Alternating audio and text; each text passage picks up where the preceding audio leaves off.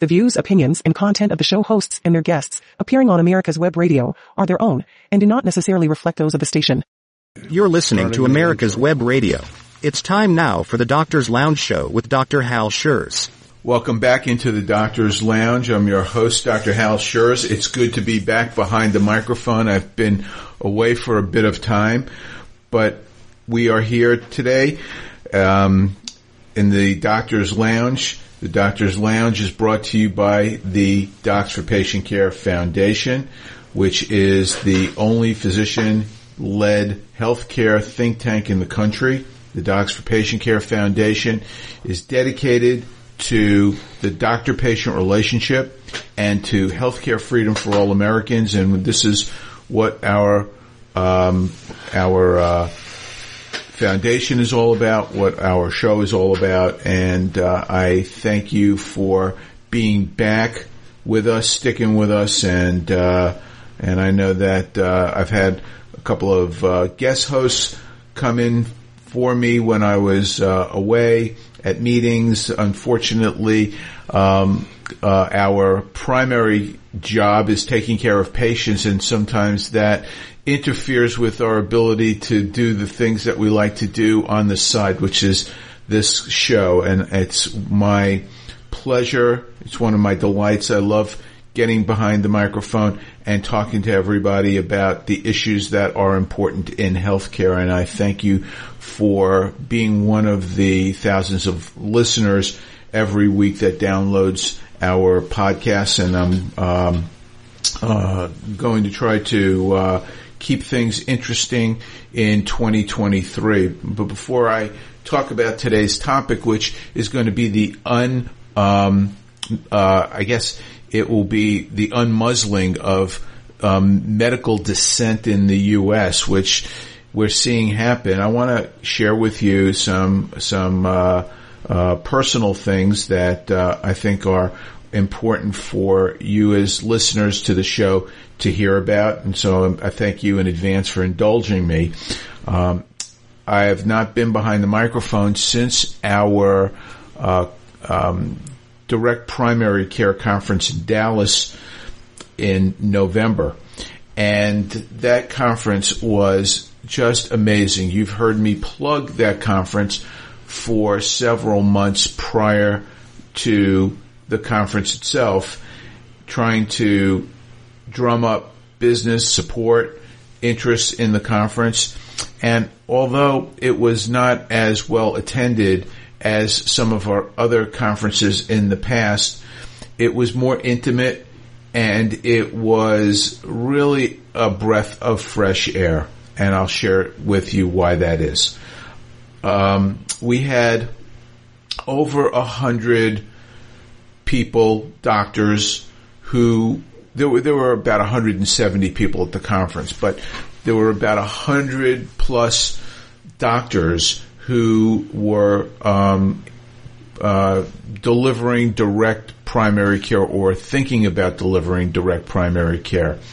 90% of the doctors in that room were newbies. They were first-timers. They had heard about the conference. They heard good things about previous conferences. They are trying to establish a direct primary care practice, or they're thinking about getting into direct primary care. And I'm not going to explain direct primary care today for those of you who have not heard about it. You can read about it on our website at d4pcfoundation.org. I've talked about it for years, so the regular listeners know about direct primary care. But the people who were at this conference were at a crossroads in their life. They didn't know what they wanted to do with their careers, and they were convinced that working for a hospital or working for an entity other than themselves and their patients was not a good idea. And they wanted validation, they wanted direction and support and help so that they could achieve what they thought would be a good career path. And this conference provided that for them. It gave them the knowledge and the background and the support to encourage them to go ahead and make the plunge and not work for somebody else and not work for insurance companies, but work for themselves and work for their patients. And the people came out of this conference just so inspired. There was so much energy. It reminded me of the very first direct primary care conference that we did, 8 years ago. And this was just spectacular. It was it reminded me why we do what we do. And watching young people asking questions and just soaking up the knowledge of people who preceded them and watching them engage with others. We did at this conference for the first time a hands-on labs with specialists where they could get, the primary care doctors could get skills. These were skill labs where they could learn how to do certain procedures or get tips on how to do things in their offices that would ordinarily be just farmed out by an internist who really had no time to do this in their practice.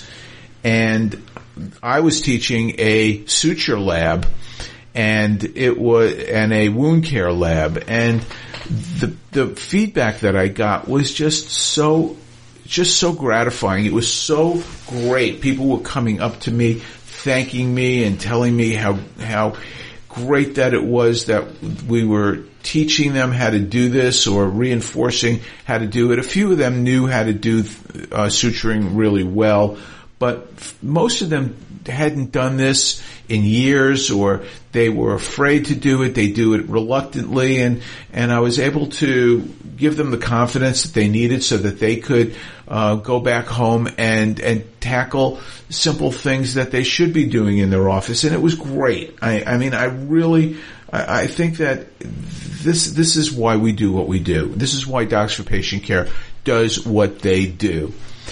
And I want to tell you that with doctors out there, the enthusiasm of doctors is being squashed, and direct primary care is rekindling that enthusiasm. And I'll talk about that in a second. But what I really want to do, and thank you again for indulging me about this, sticking with me and listening to this. Right now, Docs for Patient Care is it's on life support, and our grants that we have had in the past have dried up. They've the whole philanthropic community is tightening their belts, and it's very difficult to get the kind of support that an organization needs to be able to run on a regular basis. For Docs for Patient Care, the running of the organization means being able to engage with partners out there and travel and go to Washington or go to state capitals and lobby for direct primary care or for other issues that Docs for Patient Care takes on. It means being able to pay for amicus briefs that we're asked to participate in lawsuits to challenge the leftists who are trying to destroy our healthcare system in this country. And it means doing this radio show. This radio show is downloaded, I'm told, maybe up to 75,000 times a month. And there's a huge audience out there who finds what we talk about important, interesting, informative, and that can very well come to an end without your help. I want to publicly thank the producer of this show, the owner of the station, David Moxley, who believes in this show and believes how important it is for the voices of independent doctors to get out to the public, to inform them about what's going on in healthcare. And he is allowing this show to go on despite the fact that Docs for Patient Care cannot right now afford to do this. And that is so much appreciated by our organization and hopefully by all of you who listen to this show. But we need your help. It's really impossible to run an organization that does the things that we do without the financial support of the community. And you're the community. You're the ones who are listening to us and are part of our family, part of our team, the ones who really are benefiting from hearing this. And if you are listening to this show right now live, you're on your computer, you can go to the website, d4pcfoundation.org. If you click on that, you'll see several areas to donate to. One of them is the Felicia Horton page, our late executive director, who we dearly miss, who was the lifeblood of our organization, and we, if not for anything else, owe it to her to keep this organization going, because she gave everything to make sure that our organization survived, including foregoing salary for, I think, the last 2 years of her life. So it's, I think, important to honor her and go to our website and give whatever you can. It is a tax-deductible donation for those of you who pay taxes. And I suspect that most of the people listening to this podcast are taxpayers. So it's a donation, a tax-deductible donation. And at this time of year, at the end of year, where people are looking to help out their tax situation, this is a great cause to give to and support us and support the work that we're doing, because we're working for you. And if you go to the website, you'll also see a tab about our just held conference, which is in production, the video is, and you'll see how much enthusiasm there was at this conference and how great it was. But I'm not going to spend much more time on this subject. But I mentioned that the conference that we had really supported people who had a desire to work for themselves, and the enthusiasm of doctors in America is being squashed. And it's not just doctors who are affected when this happens. It's patients. It's you who are the victims. You're the ones who suffer when doctors no longer are working for themselves and for you, or who lose the drive, the enthusiasm to take care of you. I was talking with a senior level management person in one of the major hospital systems in Atlanta just the other day. And we were talking about the attitude of another hospital system in this city, where they believe that private practice doctors should not exist and that the hospitals should control the health care from soup to nuts, including the doctors. And the senior level administrator I was talking to thought that was nuts. That was crazy talk, because He believes that hospitals can't deliver health care. It's doctors who deliver health care. You know what makes me crazy?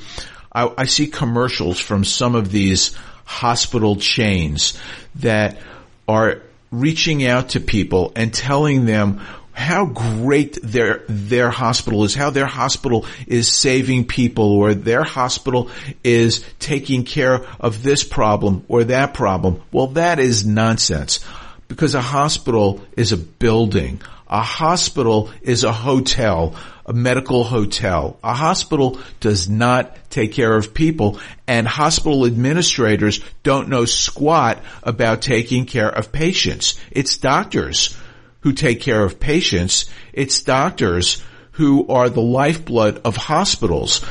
And the hospitals that partner with doctors, that recognize that allow doctors to be doctors, allow them the autonomy to be able to take care of you and to take care of the problems that you are having without interference from a hospital or from a private equity group that would own a practice. And that's what we need to rekindle. That's what direct primary care is all about. That's the foundation of American healthcare, a doctor taking care of a patient. And if you support the Docs for Patient Care Foundation, we will be out there fighting for the doctors. We will be out there fighting for the patients. We will be preserving physician autonomy. And yes, we will be restoring doctors' mental health, because I've come to realize that is absolutely mission critical for doctors to be able to take care of patients adequately. If doctors' mental health is suffering, you suffer. And I really did not appreciate that until recently, sadly to say. But now I see the light, how important that is, what a fundamental issue that is for your health care, for your doctors to be healthy mentally, in order for them to be able to adequately take care of you. And so that is going to be, in 2023, a major thrust, a major issue for the Docs for Patient Care Foundation. The mental health of doctors and the autonomy of doctors go hand in hand. It's all tied together. And that's the message I want to leave you with on this topic. And once again, I want to thank everybody who supports this show by listening to it, but that's not enough. And we really need your help more than ever if you want us to survive. And I'm not blowing smoke. This is a real 5-alarm fire, because where there is smoke, there is fire, and we need your help. All right. So let's get on with what I want to talk to you about today, which is the un-muzzling of dissent in healthcare. Why is this happening? Well, it's happening in large part because of Elon Musk. Yes, Elon Musk. Now, I'm not sure about him. I really don't know what to make of him. I'm not sure if his motives are pure, but he sure as heck is shaking up Washington and the Democratic Party and the elites and the FBI and the media. He is now public enemy number one. And this is the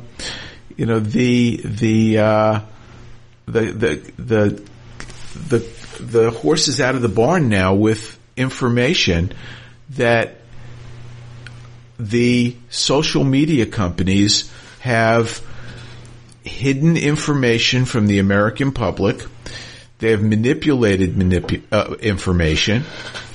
They have worked in cahoots with the White House, with the Democratic Party, with the mainstream media, with the Justice Department, the FBI, the other intelligence apparati in the United States, and who knows where else. This is just the tip of the iceberg. We're just finding out about this just from Twitter. This is one of the social media companies. We don't even know how bad it is at Facebook or their parent company Meta or Alphabet, or which is Google and Instagram. The things that are going on there are probably far worse than what we're hearing about on Twitter. And yet, this information dump from Twitter is exposing the conspiracy that has been perpetrated against the conservatives in America. It's really interesting how the left now has turned on one of their darlings because he dared to support the First Amendment. When you are not 100% in lockstep with the left, you are their enemy. You can be 90% on their team, and if you disagree with one of their tenets, they will throw you under the bus and declare war on you. Elon Musk did not like the fact that free speech was being muzzled. He did not appreciate that dissenting voices were no longer welcome in this country. That's anti-American. That is fundamentally against everything that our country stands for, what people fought wars to protect.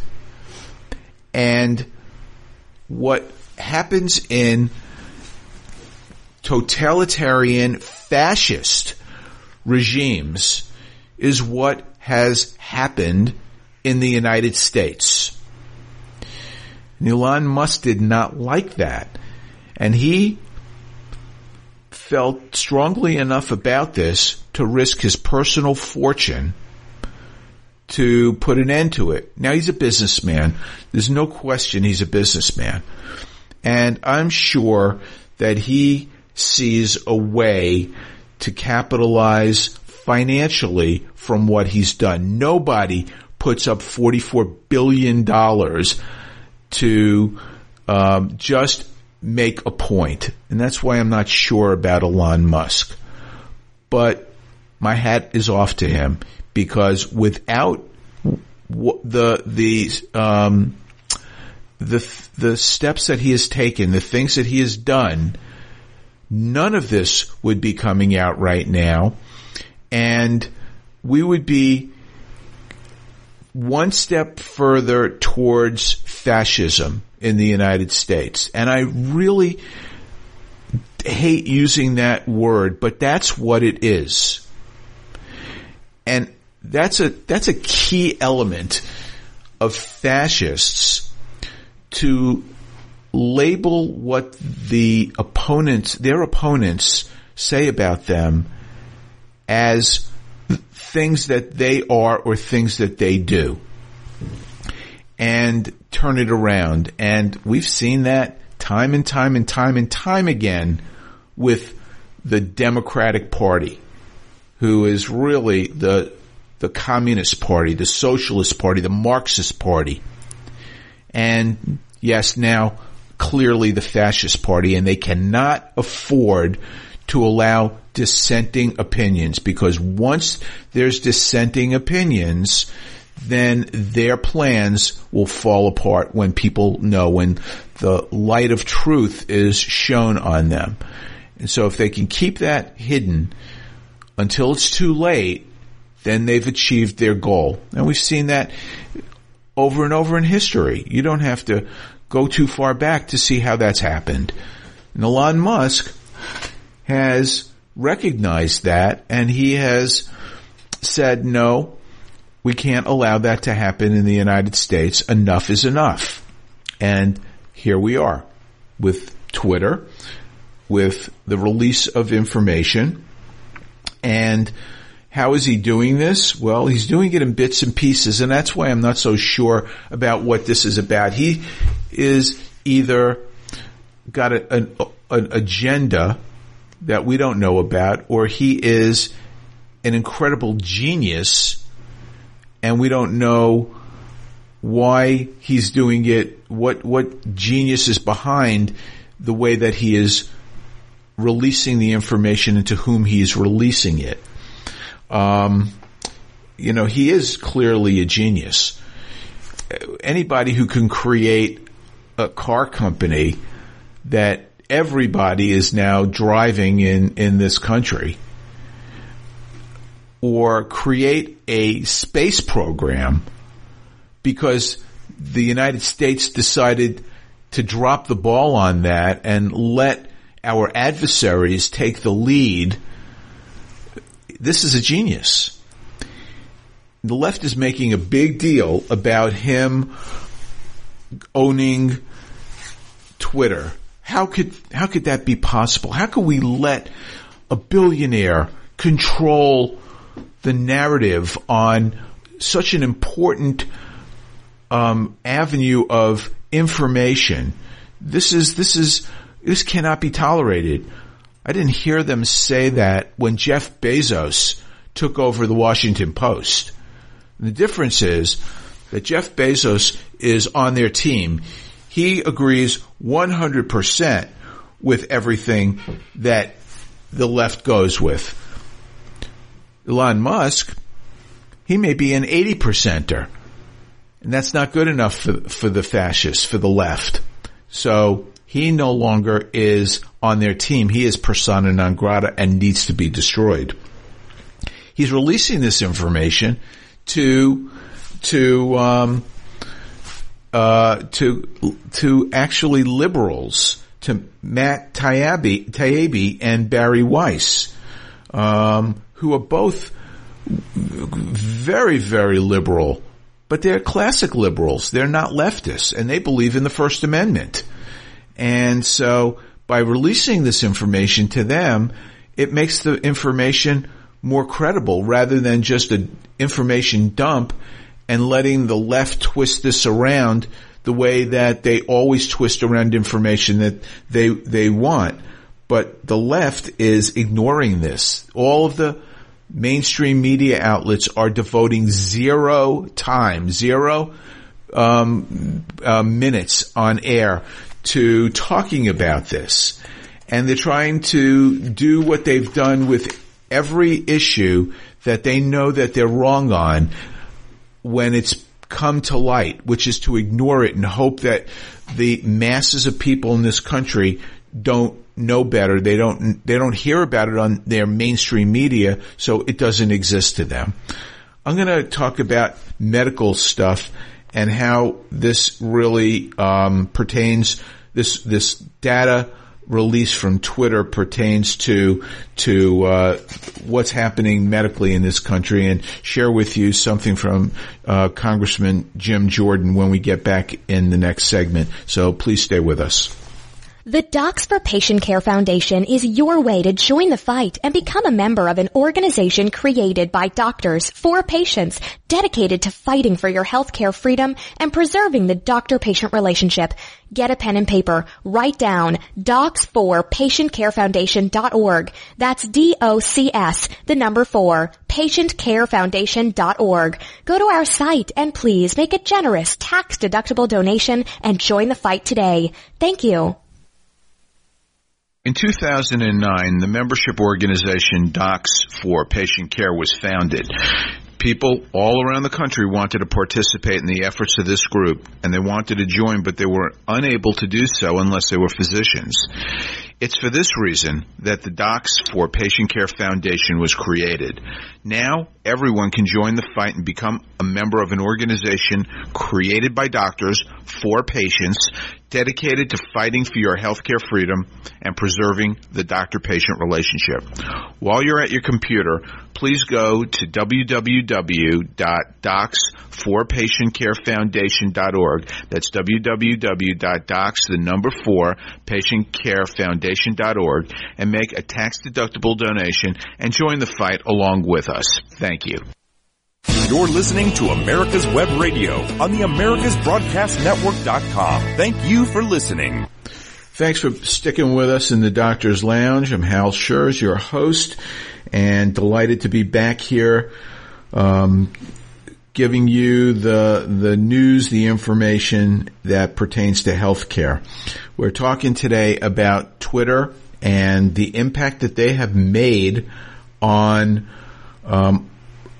opening up conversation that has been muzzled, that's been squelched for the past several years at least. So this is a big story, the release of this information by Twitter, by Elon Musk. But the networks, ABC, NBC, CBS, CNN, the New York Times, Washington Post, they've devoted no time to this issue about the collusion between the government, social media, the law enforcement in this country, the intelligence community, and hasn't media learned that information cannot be suppressed forever, that it will get out? What are they going to look like when that happens? Because information is going to be out there. It's going to get out there. They can't help but cover it when the next Congress is run by Republicans who want answers to this. And they can ignore it all they want, but at some point, this information is going to come out, and they're going to be laughing stocks. They're going to be looking like the political or the propaganda arm of the Democratic Party, which they are, which is not what they, I don't think, want to do publicly, at least, and they will be even weaker and worse than they already are. On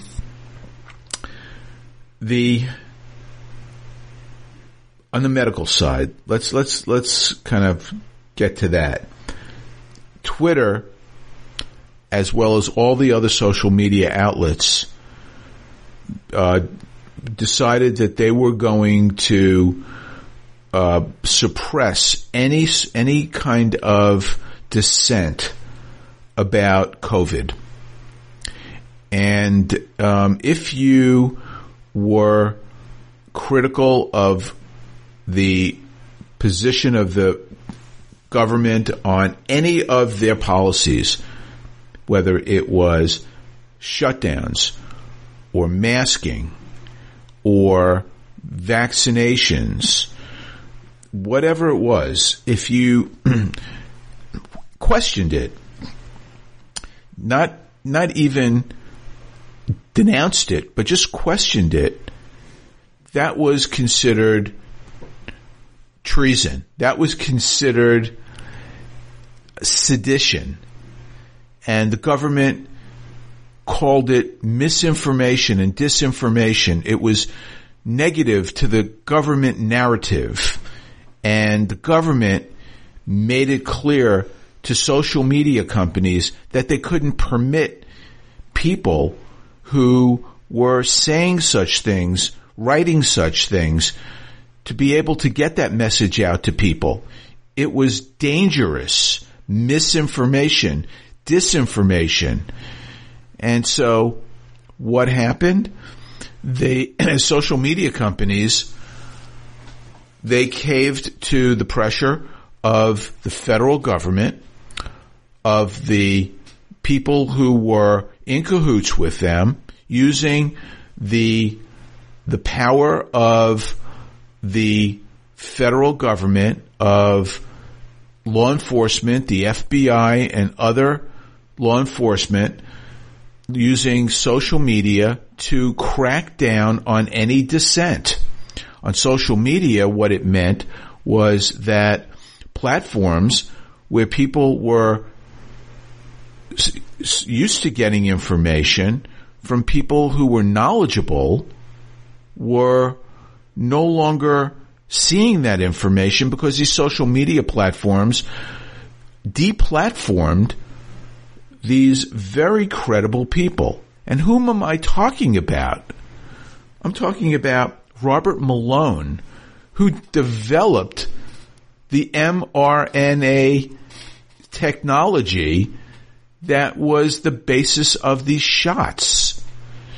He was questioning whether or not this was appropriate, whether or not this was the right place to be using them, and questioned the safety and the efficacy of these shots. And I am not calling them vaccines or vaccinations because they are not. Vaccination is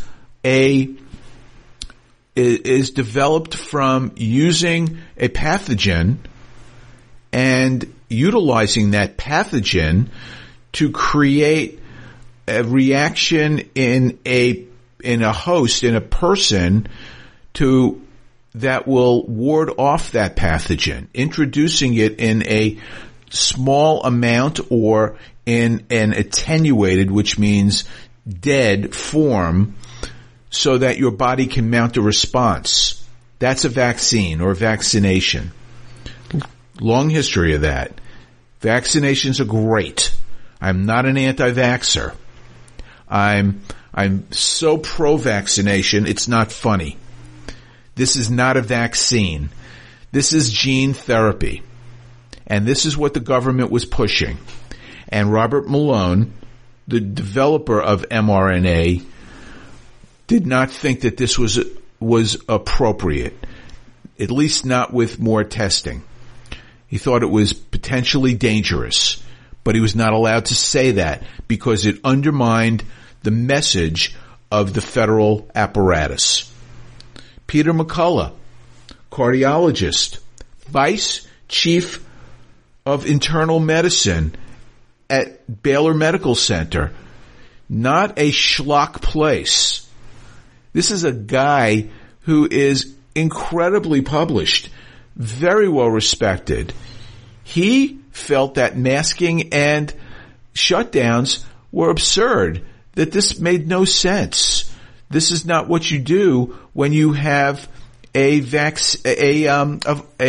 pathogen in the community. You can isolate people at risk, but complete shutdowns? No way. Or masking? He recognized that these masks did nothing. And yet, every time that he would say something negative, he was criticized, he was denigrated until they finally deplatformed him. Jay Bhattacharya, professor of internal medicine, Stanford University, was critical of the muzzling of doctors, of experts who had things to say about what was happening in COVID, and was a staunch detractor of these terms, disinformation and misinformation, who called what was going on in this country scientific clerisy. You know what that means? Clerisy? It's like what's happening in Iran with the clerics who only recognize their one fundamentalist view on a topic, on a subject. Their subject is Islam and religion and their interpretation. Well, in this country, there was only one interpretation of science and medicine and healthcare, and that was the message that was being purported by the federal government and their apparatchiks. And Dr. Bhattacharya was very critical of that. They deplatformed him. All the voices that were coming out critical of what was happening were silenced. And the only voices that were being heard were those in support of the government position. The government position being what was being orchestrated by the chief doctor of this whole apparatus, and that was Tony Fauci. And the Twitter files, which will soon be released and are being teased by Elon Musk, will contain information that will be very damaging to Fauci, who's been elevated to sainthood by the left, but really should be actually held responsible in large part for what has happened in this country and around the world, and has led to the deaths of millions of people and over 1 million Americans. And he should be charged, if not held in contempt and held responsible for malpractice, medical malpractice and political malpractice. I'm going to play for you something that is really important. I'm hoping that you'll hear this. And just to underscore how to underscore what the extent to which Tony Fauci has lied to the American public and is responsible for so much of what's happened, and the people who were critical about him were the crazy people.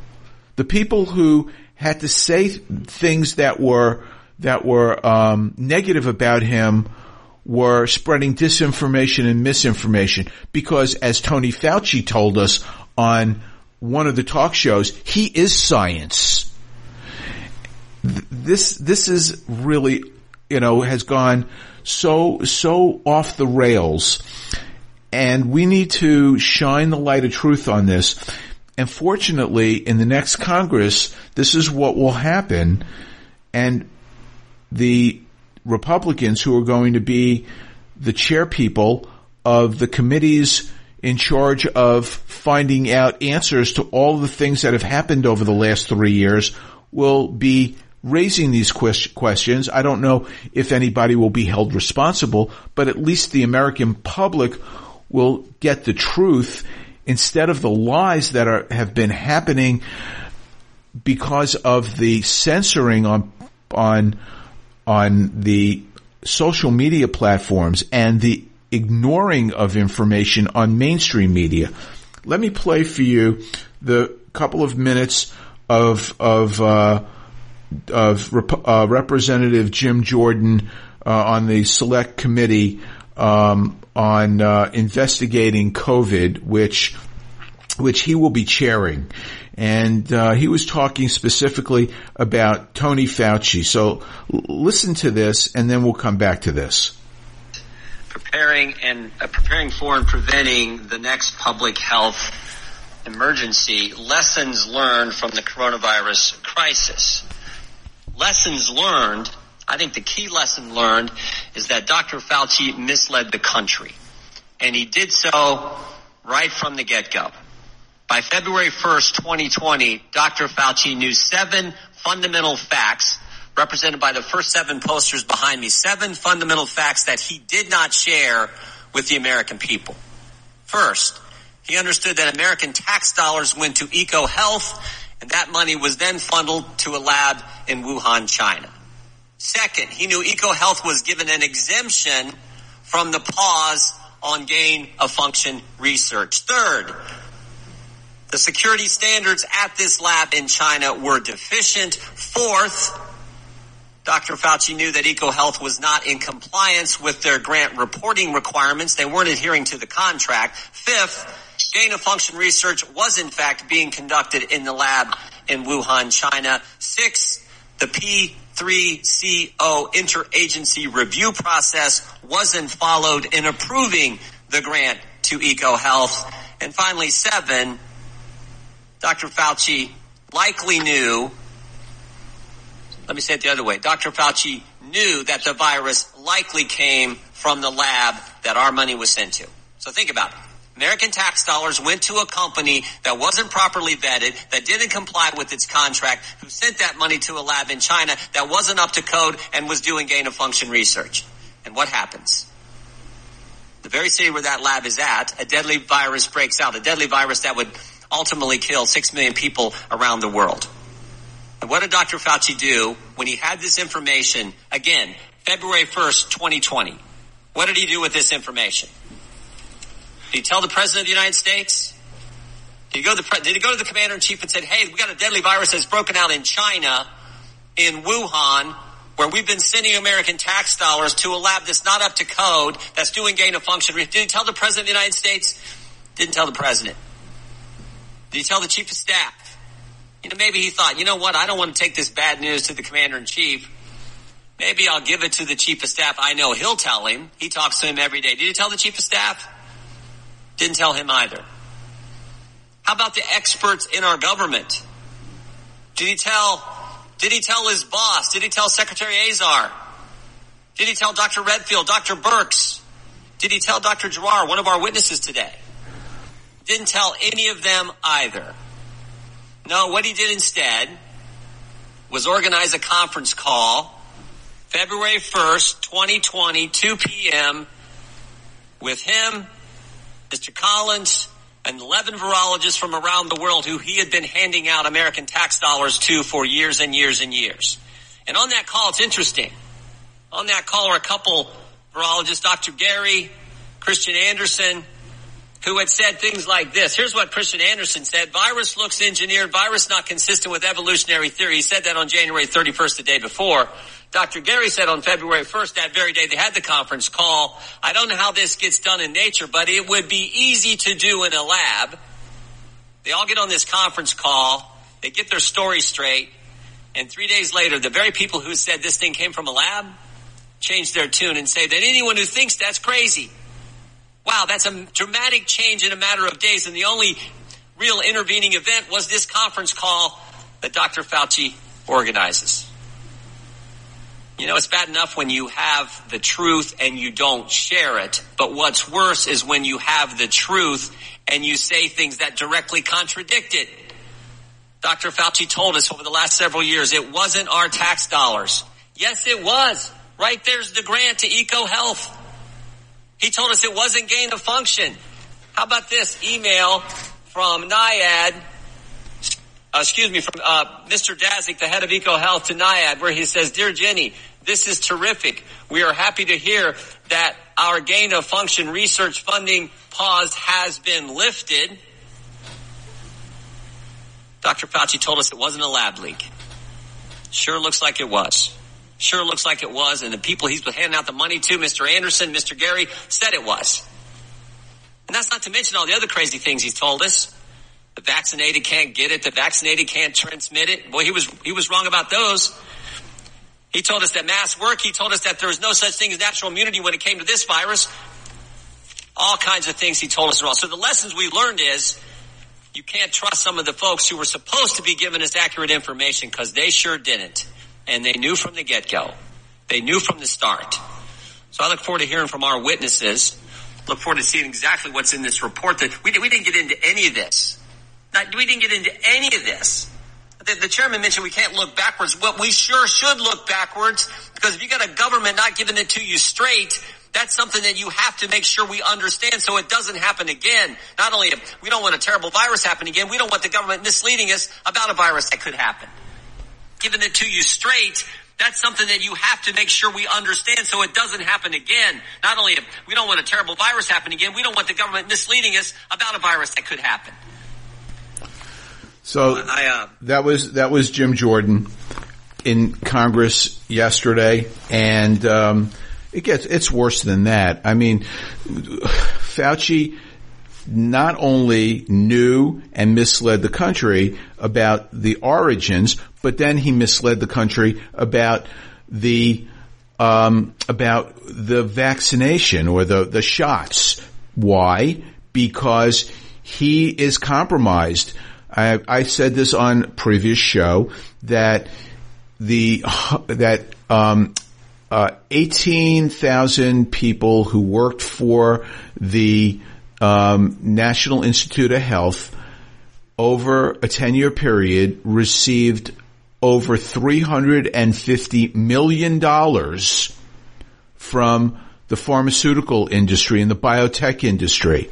And he's in bed with them. You don't think that the lion's share of that money went to the director, to the head of the NIH, to Tony Fauci?